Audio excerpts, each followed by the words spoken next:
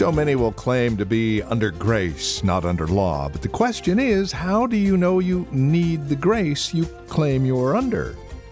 Good question. We've got some answers for you next on Graceful Truth. Join us.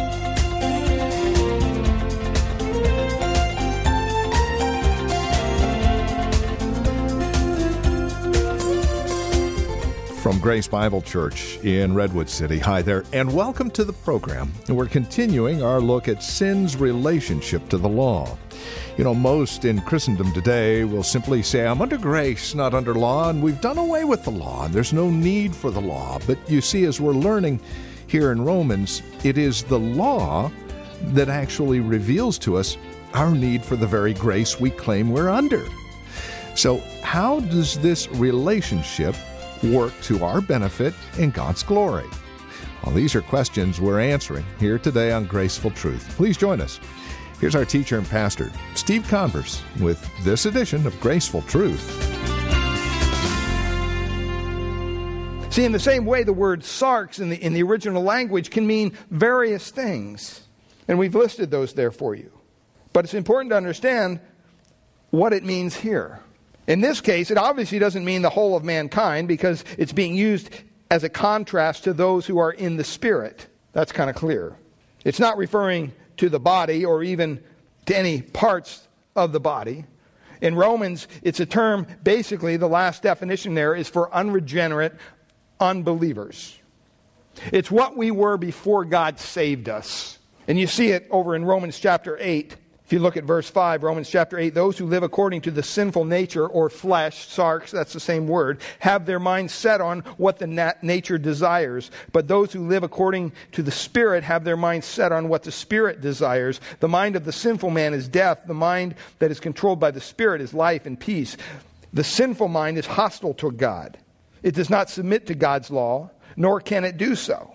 Those controlled by the sinful nature cannot please God. You, however, are not controlled by the sinful nature, but by the Spirit, if the Spirit of God lives in you. One writer says this, where sarx or flesh is understood in the full theological sense, it denotes the being of man which is determined not by his physical substance, but by his relationship to God. And you say, well, why are you bringing this up?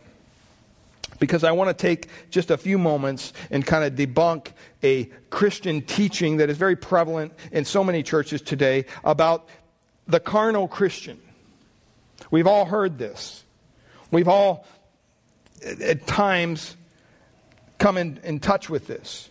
The carnal Christian theology is basically this. It's a teaching that was invented to accommodate all the supposed converts of modern evangelism. It really was. They had to somehow explain why all these people were walking aisles and going to evangelistic crusades and being, quote, saved, and yet, where are they today? Why aren't they still living for Christ? And we're referring specifically to those who make decisions by walking aisles, making professions as Christians, raising hands, whatever you want to do it. But their lives have never been changed by the Holy Spirit. They do not love what Christians love. They don't hate what Christians hate.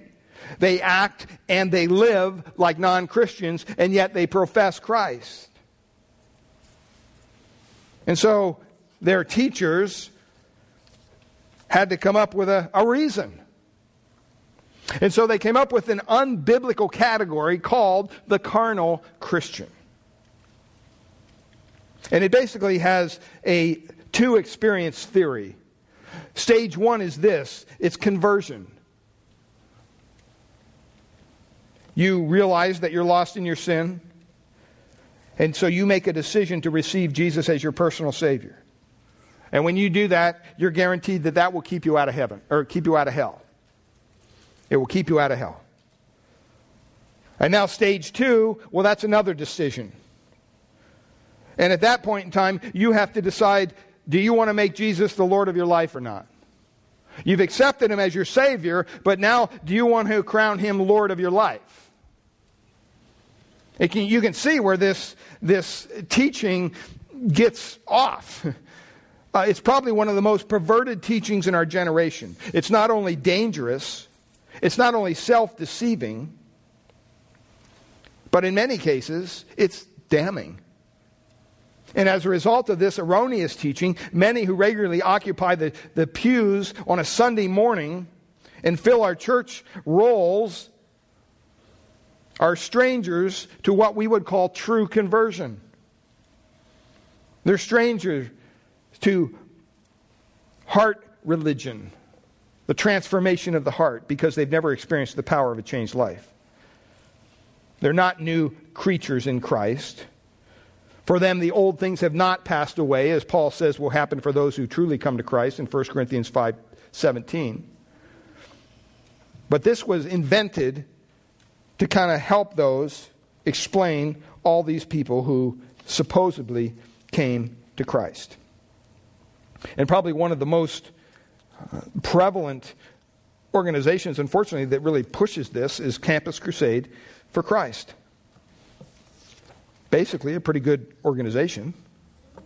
I mean, they definitely have evangelistic ideas. They're reaching out to people. This is also popularized by the Scofield Bible, Study Bible, which is a pretty good Bible for the most part. But basically, Scofield divided men into three classes: the natural, the spiritual, and the carnal. And basically, that's what Campus Crusade does. And we've all seen these probably little things. The first one is the self-directed life. And you say, well, what is that? That's the non-Christian. You see the little throne there, and you see the S on it, and you see all the dots. Their life is in chaos. Nothing's structurally. The throne represents who's in charge of their life. Where is the cross? The cross is outside of that circle. Doesn't sound bad. It's actually a pretty good illustration if you want to look at it that way. And then the second class, basically here's where they break down. They say Christians who are sinful, or they're immature, or they're carnal. Look at that diagram. You have self is still on the throne, and you have the cross as being subservient to the self, and all the little dots are still all messed up. And so they say there's the non-Christian, the one who's not, Christ is not in their life at all. Then you have the carnal Christian. That's that theology I'm talking about, where you have Christ in your life as your Savior, but He's not your Lord. And then they say the third one is the Spirit, Christ-directed life, or Christian. And you see where the cross is. The cross is on the throne, on the chair. S is subservient to the chair. And all the little dots are in perfect arrangement. I mean, I remember looking at this as a young believer going, man, this makes perfect sense to me. The only problem is the second diagram is not biblical. See, in the Romans, in our study through Romans, it is usually said that the man portrayed in Romans chapter 7, verse 14, some people say, well, that's the carnal Christian. And we're going to be getting into this in the coming weeks. That he's saved, he trusted Christ as his Savior, but he's just not living for Jesus. He's defeated. He needs to live in the Spirit, but he's living in the flesh. That's the doctrine of this carnal Christian. It basically excuses the behaviors of those who profess Christ as being something unspiritual or carnal.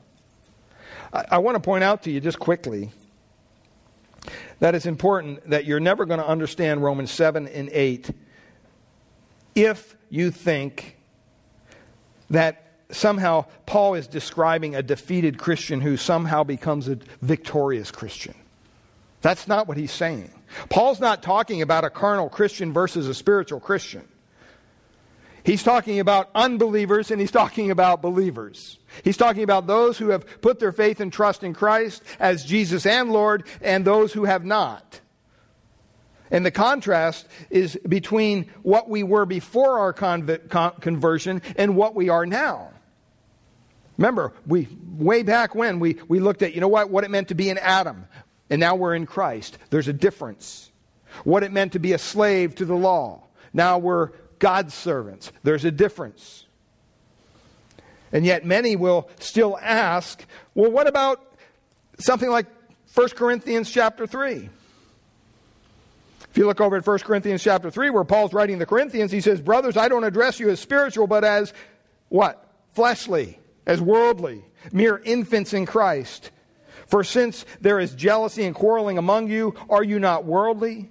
Are you not acting like mere men? And see, they take those verses and they say, see, this is describing the carnal Christian. No, it's not. It's just driving Paul's point home even more.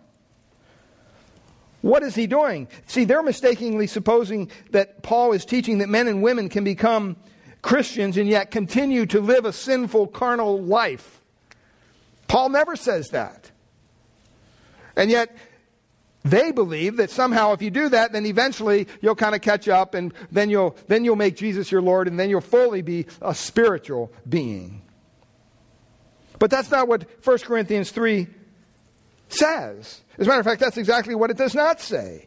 The Christians in Corinth were indeed acting badly. That's clear. I mean, just read the book. I mean, they had all sorts of sin going on in their church, as Christians often do. And in that way, their lives were classified by Paul as worldly or fleshly.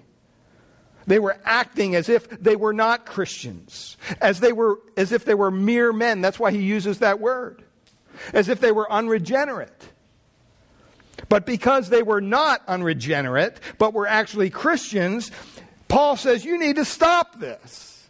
This is not excusable. There's no reason why you should be having this bad behavior, this behavior that doesn't honor your Savior.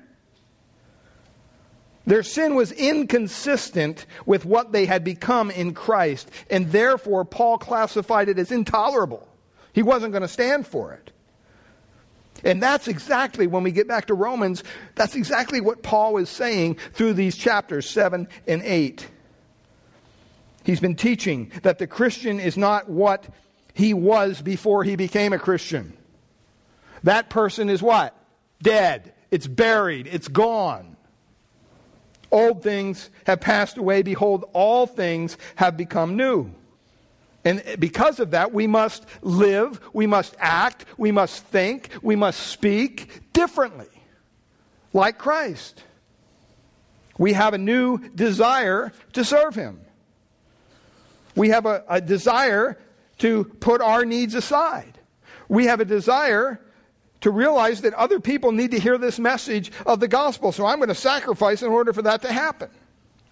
And we're called to serve our Savior. We're not called to sit. We're not called to be a spectator. That's not what we're called to do as Christians. We're called to serve. And we're called to serve, beloved, until it hurts. Why? Because that's what Christ did. That's exactly what Christ did. And when we remember the sacrifice that Christ made on our behalf, this is why when we come around this table, we need to do some self-examination. We need to look at our own hearts. Am I holding on to some profession of faith that I made years ago and haven't seen or heard of Christ since then? But because I walked an aisle or I raised my hand, I guess I'm a Christian. They say I am. If Christ has not changed you, you are not changed. It's that simple. Now, do we still struggle with sin? Sure, we all do. But we have to have the understanding that God has given us victory and a way out so that we can become victorious over sin and death. Positionally, we already are. We just have to live up to that expectation. And that's why he says here in Romans that this whole idea of bringing forth fruit, this fruit should be not fruit for death. That's what we did before we were a Christian. We worked and we tried to please God. And Paul says that's not worth it. It doesn't do anything for you. But now, the end of verse 6, it says that we serve in a new way, the way of the Spirit, not in an old way of the written code. He meant that we were unable to do good works. There's no way we could please God. Absolutely no way. And when he talks here of being married to Christ, and that we're freed from our marriage to this old law because we died, Paul's point is the same. We died to the law in order that we might be brought into a new and fruitful relationship with Jesus Christ. Now we need to remind ourselves that this is true. The law not only is not sin, the law not only provokes sinners to sin, but the law, through our failures to keep it, brings us to the end of ourselves. It brings us to the end of ourselves. In other words, when we finally realize, you know what, there's nothing I can do. There's nothing I can do to make myself saved. God, you need to help me. And you know, a lot of people have a problem with that. A lot of people say, you know, when you talk to people and you say, you know, you need to yield your life to Christ. You need to give up control. Oh, no, I'm not going to give up control. No way, I can't do that. Think of someone who's drowning in a pool. They're drowning. They're drowning in the pool. They're screaming for help. And you're beside the pool, so you jump in to save this person. And you swim up next to them. And you grab them. And this happens a lot of times. Any lifeguard knows this. Is that person just go, okay, just take me away? No. What do? They fight you. They don't want to give up control. Even though they're drowning in the pool. And someone's there to save him. They're kicking. And sometimes they got to get a good grip on them and literally restrain them and take them to the side of the pool so that they don't drown. That's how so many people are when it comes to yielding their life to Christ. They're saying, no, I can't give up control. Well, you know what? You're either going to drown and go to hell, or you're going to give up control to a God who loves you and cares for you and provided a way out of your sinful state. There's no other option. See, and that's what we need to understand. It's not like you're giving up control to somebody who's not going to save you. It's not that you're giving up control to somebody who's going to cause you to drown. God has your best interest at heart. We need to be reminded of that. We need to come to the end of ourselves and say, you know what? God, I'm in faith. I'm just going to cry out to you. I'm going to trust you. That somehow this is the real deal. And I look around and I see the changes that you have made in people's lives. And yeah, it's a little freaky to give up control. I don't like to give up control. That's why I drive everywhere usually. I don't like somebody else driving. Just kind of sets me, I just can't relax. I've gotten better, but usually me or my wife, it's my wife or I, it's me driving. Not that she's a bad driver, by the way, but that's just the way it is. And she's grown to prefer that. But it's a matter of control, see? And we need to come to the end of ourselves. And that's what he says there in the verses that we read. I was once alive apart from the law, but when the commandment came, sin became alive and I died. And this commandment, which was to result in life, proved to result in death for me. In other words, Paul's saying, before I knew about the law, I was fine. See, but once you find that God has a standard, then all of a sudden, wow, man, that just wipes you out. And you need to come in the prescribed manner that God has given us. So the law brings us to the end of ourselves. It really does. There's no way we can keep it. There's no other way out. And that's what he says. When he says, I died, he basically means the way I was living, I had to give it up. It was over. I couldn't continue in this fashion. It's like the Pharisee in Jesus' story in Luke 18. He's talking to Jesus or he's talking to God, and the Pharisee says, God, I thank you that I am not like other people, like the swindlers and the adulterers, or even like this tax collector. I fast twice a week. I pay my tithes of all that I get. And here's this poor, broken soul over there. All he can do is beat his chest and cry out to God, Lord, be merciful to me, a sinner. See, that's the kind of prayer that will save you. It doesn't involve raising your hand. It doesn't involve walking down an aisle. It involves making a decision based on the information you're given about the God who loves you and the way of salvation that he's given to you. And as we come to this table today, I just want to remind us that we need to be reminded that it's not all about us. That this law could never save anybody if it had to. It never would happen. It just doesn't have the ability to save us. But that's why Christ had to send a Savior.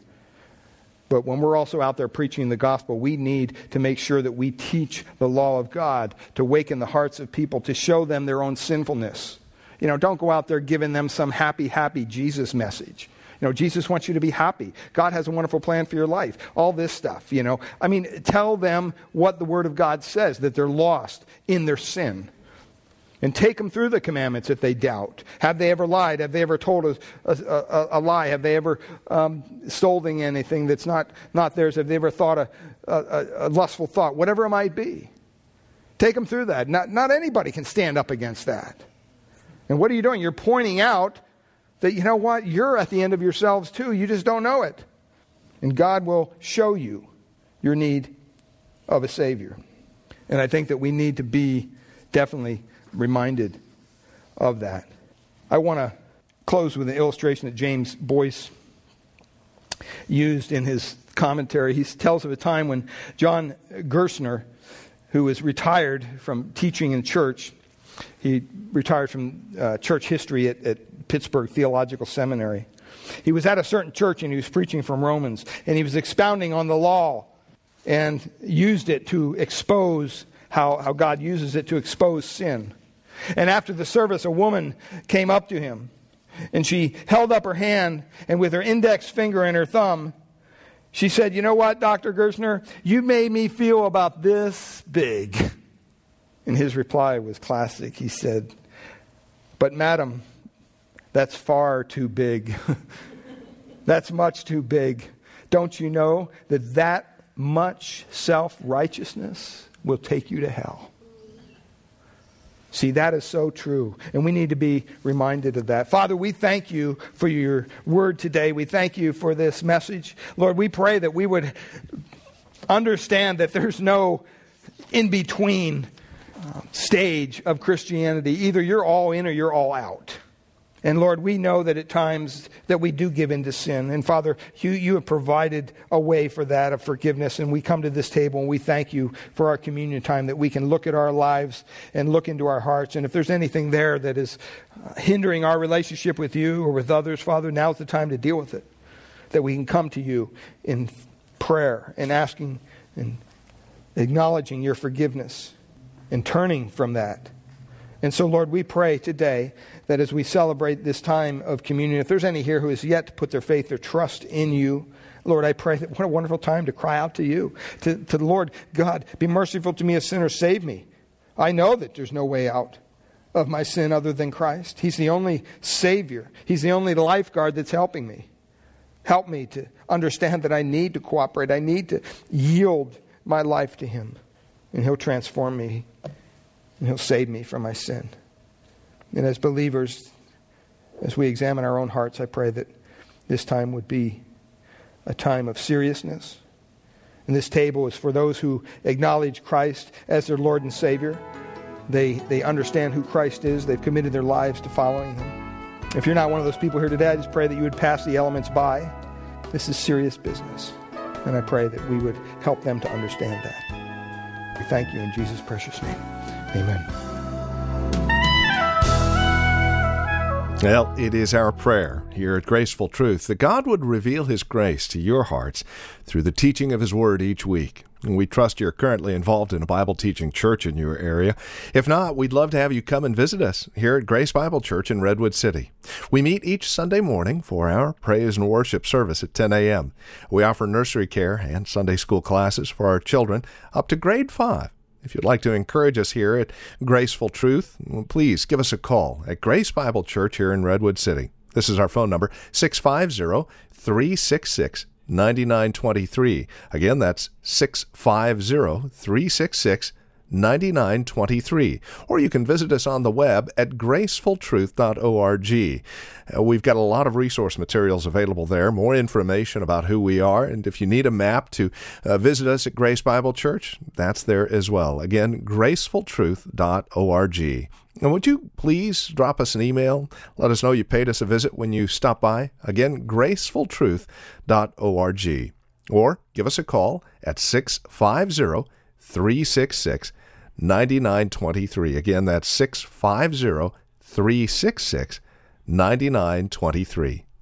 And as mentioned at the beginning of our broadcast today, Steve Converse will be Craig Roberts' guest on Lifeline, along with Phil Howard, Napoleon Kaufman, and Brian Loritz. It is a special edition of Lifeline, Tuesday, June 19th from 5 to 7 p.m., broadcast live from Abundant Life Christian Fellowship. Now, it'll be dealing with living life from a biblical worldview, especially in light of Barna Research Group determining that only 4% of Americans have a biblical worldview and a dismal 9% within the church. You know, most of us own Bibles. Sadly, most of us don't know its own contents. So that's what this special edition of Lifeline is all about, with Craig Roberts and our own Steve Converse joining the conversation, again live from Abundant Life Christian Fellowship, Tuesday, June 19th from 5 to 7 p.m. So make sure you join them that evening for an exciting edition of Lifeline. We thank you for joining us today and trust we'll see you again next week at this same time for another broadcast of Graceful Truth.